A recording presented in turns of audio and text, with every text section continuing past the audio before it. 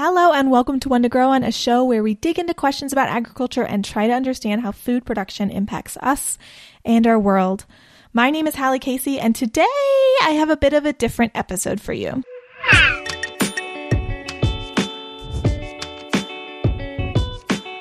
So I've mentioned this before on the show, but up until recently, I was working in New Mexico doing agricultural extension and development on the Navajo Nation. While I was there, I got the chance to meet a lot of incredible farmers, educators, and activists. And before I finished my work on Navajo, I was able to get a few interviews with people in Navajo food and agriculture that I wanted to share here on the podcast. So today we have an interview that I conducted with Nate Etzity and Felix Earle.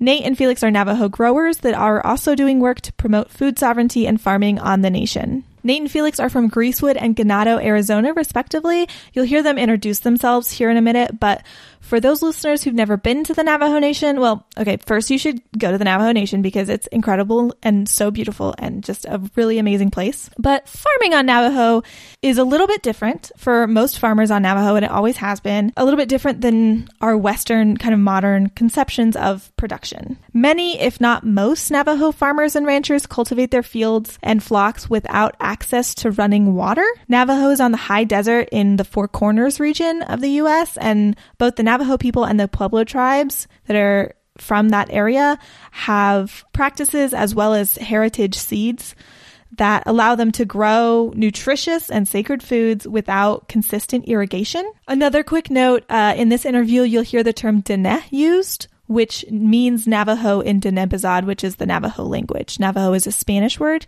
but Diné is the word in the indigenous language for that people. So that's the word that they use. Just so you know, the audio quality is a bit poorer than what we usually have here on the show, but I really think that this interview is worth hearing. My name is Nathaniel Etzity. I am from Lower Greasewood community of the Navajo Reservation. I've been practicing permaculture and growing food for about a decade now. So Nate just mentioned the term permaculture.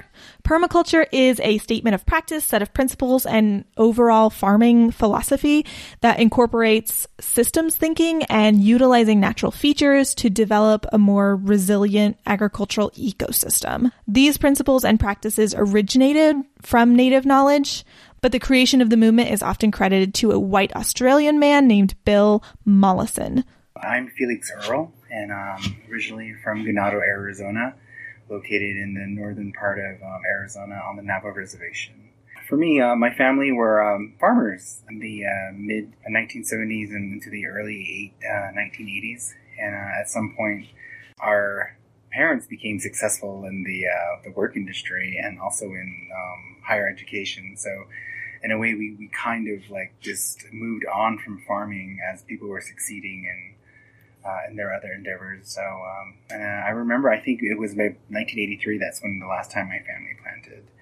So, and then just recently, about 5 years ago, that's when I really began to start thinking about, a lot of the things that our grandfathers and our grandmothers did and taught us. So, I remember when my grandmother left, she passed in 2012, and toward her last days, she would always talk about, the things that were done back in her younger years. And she would look out into the cornfields and she would say, like, oh, the land is probably rested now and we probably could plant. So her and I decided to just throw some seeds in the ground, which we did, and they came up and they were doing really well. So, but that's as far as it got. And then, like I said, 5 years ago, I started really thinking about it and, just going off of what I remember as a child.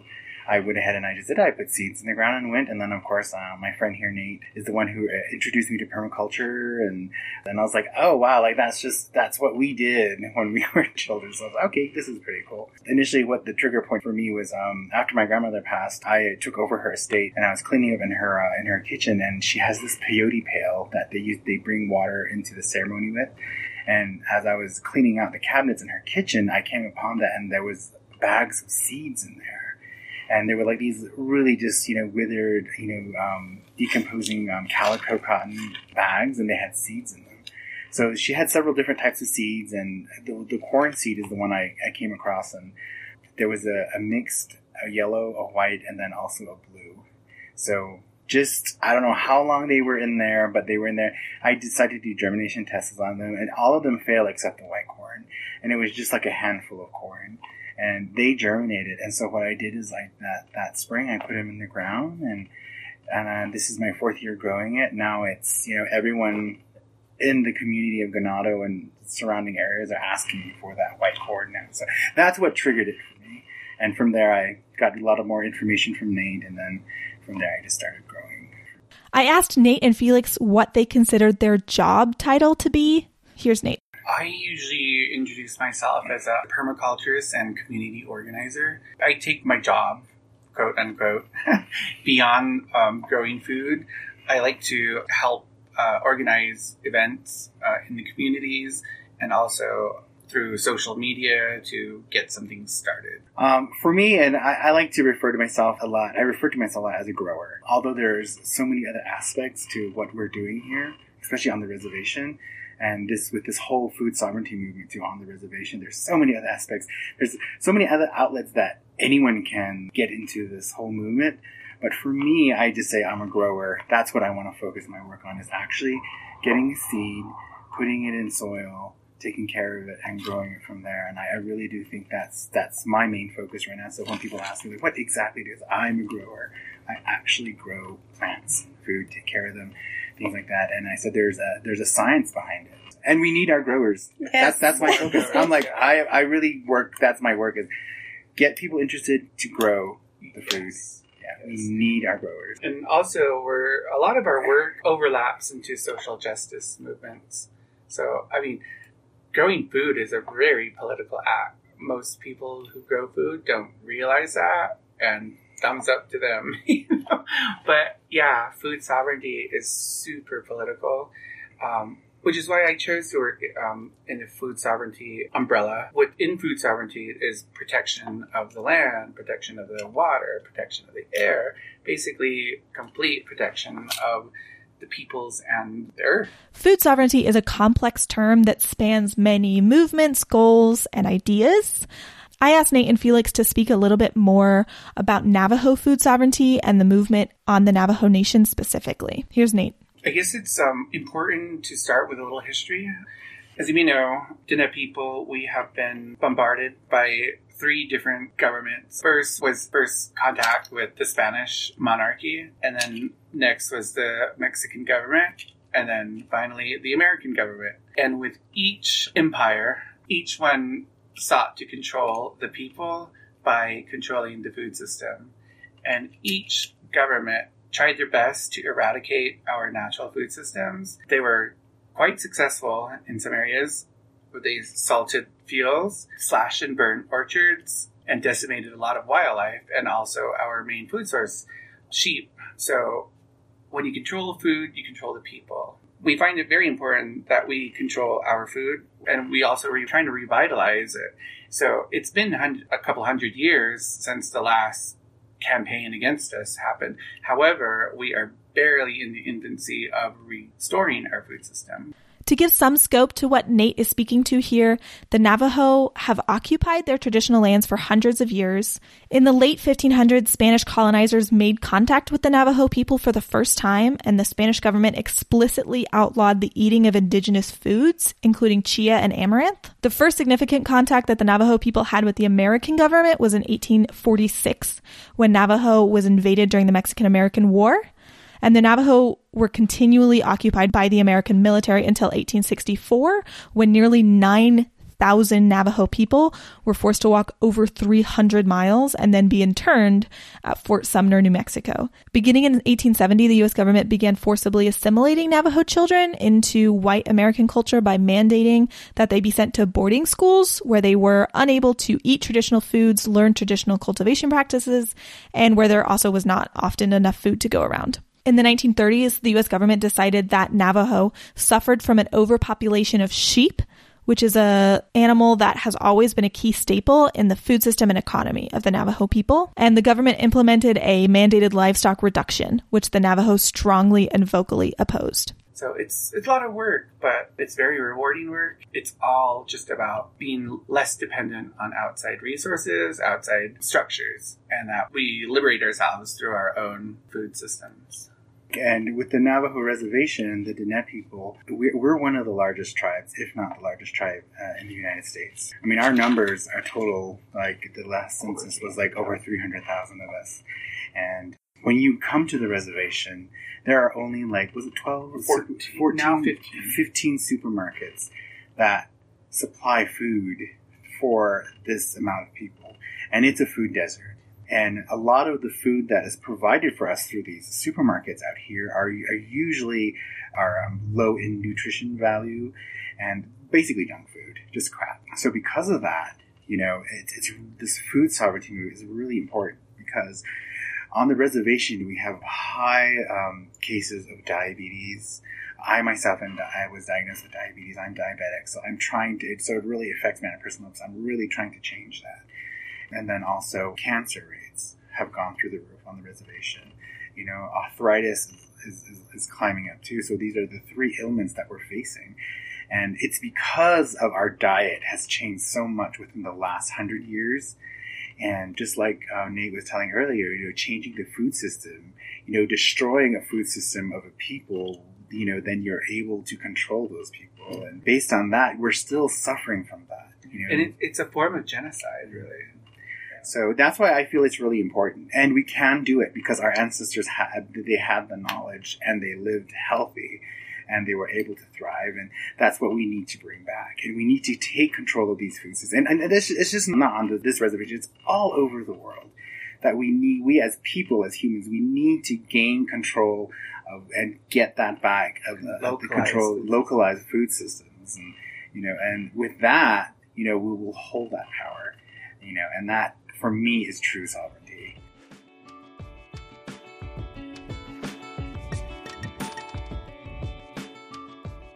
Hello, listener. I hope that you are enjoying this awesome interview with Nate and Felix. Like I mentioned, I've done several of these, so this is one of two. Next week, we will also have an interview that I did during my time in New Mexico. I would like so much to thank our incredible Starfruit level patrons, Vikram, Lindsay, and Mama Casey.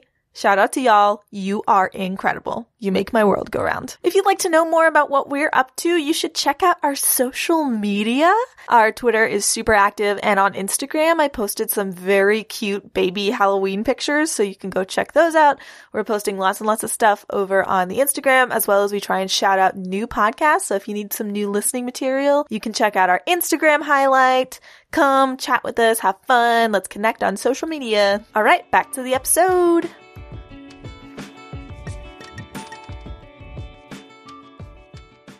Thank you. On kind of that note, a lot of our listeners are non-native, probably the majority of them. So are there ways that you would suggest non-native folks to kind of plug in and be an ally and support native food systems? Oh, definitely come out and help. Come out and help.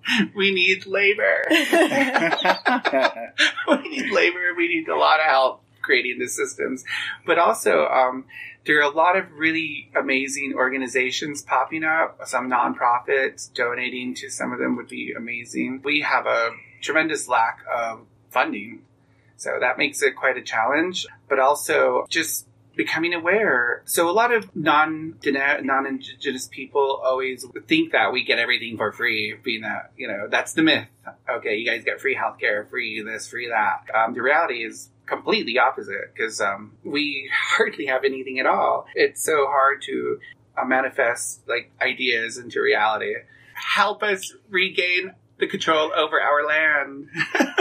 We do not have control over our land. So much freaking red tape and bureaucracy that we have to deal with in order to do any sort of startup. That is why we do not have economy on the reservation. People wonder why we're so impoverished. It's because of all the bureaucracy.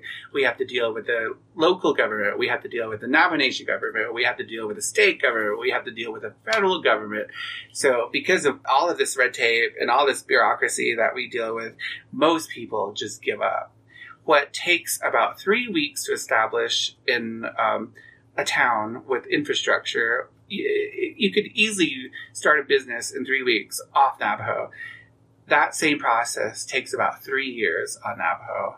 And by the time you have to spend so much of your own money establishing any type of business that most people just give up. And move away. So helping us get control back of our land would be one of the greatest things people could do. And also things like there's a really cool permaculture convergence happening in Pine Ridge. So checking out things like that, networking with people, finding out where they can plug themselves into is a really great way to start. Yeah, just more support.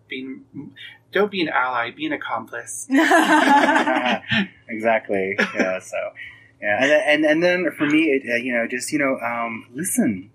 Listen to us. We have something to say. We have a voice. It was so interesting of this whole movement that we're having on the reservation and throughout the country with food sovereignty, and then regaining our ancestral ways and combining those with new technology and stuff like that. Sometimes it would get so frustrating to me. I would constantly be, just bitching is the word, and complaining.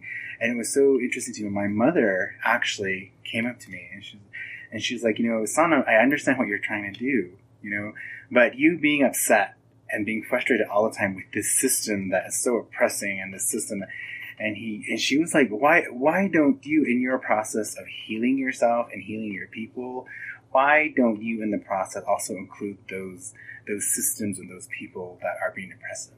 Help them to heal too at the same time. Because she was like, are the Europeans, I'm pretty sure they were tribal at one point.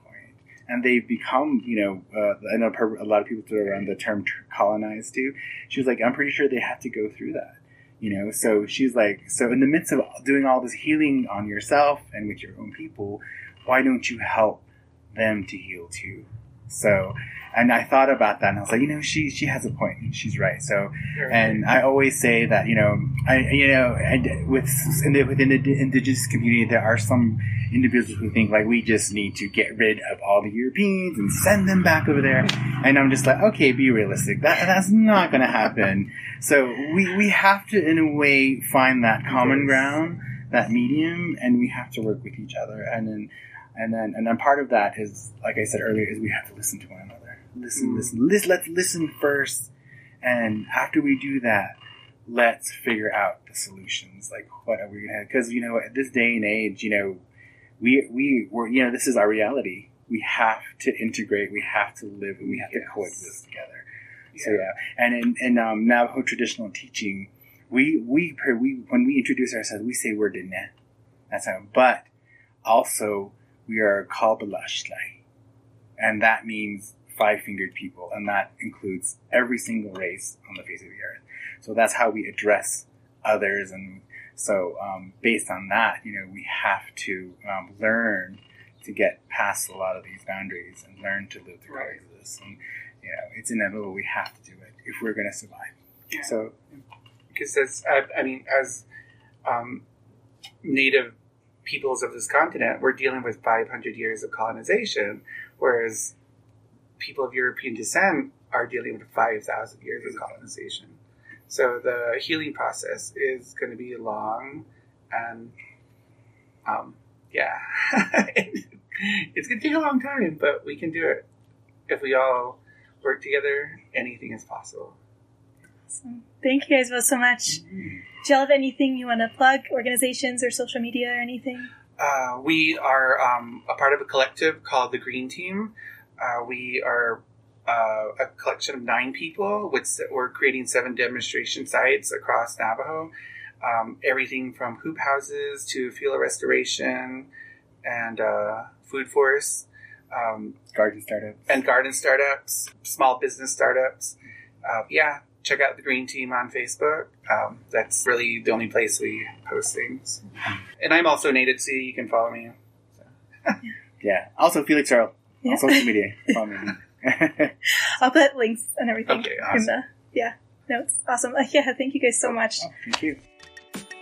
Thank you for listening to this episode of One to Grow On. For more information about the organizations and events that Nate and Felix mentioned in the episode, as well as more podcast episodes that talk about modern food sovereignty movements and historical food access issues that we think are super awesome and you should check out, you can see the show notes for this episode. You can also find Nate and Felix's social media, and Felix is also a fantastic fashion designer, so you can find more about his line as well in the show notes. Special thanks to Cole Burkhart, who helped us clean up the audio for this episode. If you need audio help, Cole is an absolute wizard and a delight, and links to hire them will be in the show notes. If you'd like to support the show, please rate and review us on iTunes or consider donating to our Patreon at patreon.com/one-to-grow-on-pod. If you'd like to connect with us, find us on Twitter, Instagram, and Facebook. The show is hosted by me, Hallie Casey, and usually Chris Casey. It is produced by Catherine RJ and Hallie Casey. Our music is Something Elated by Broke for Free. And please be sure to check out a new episode in 2 weeks. But until then, keep on growing.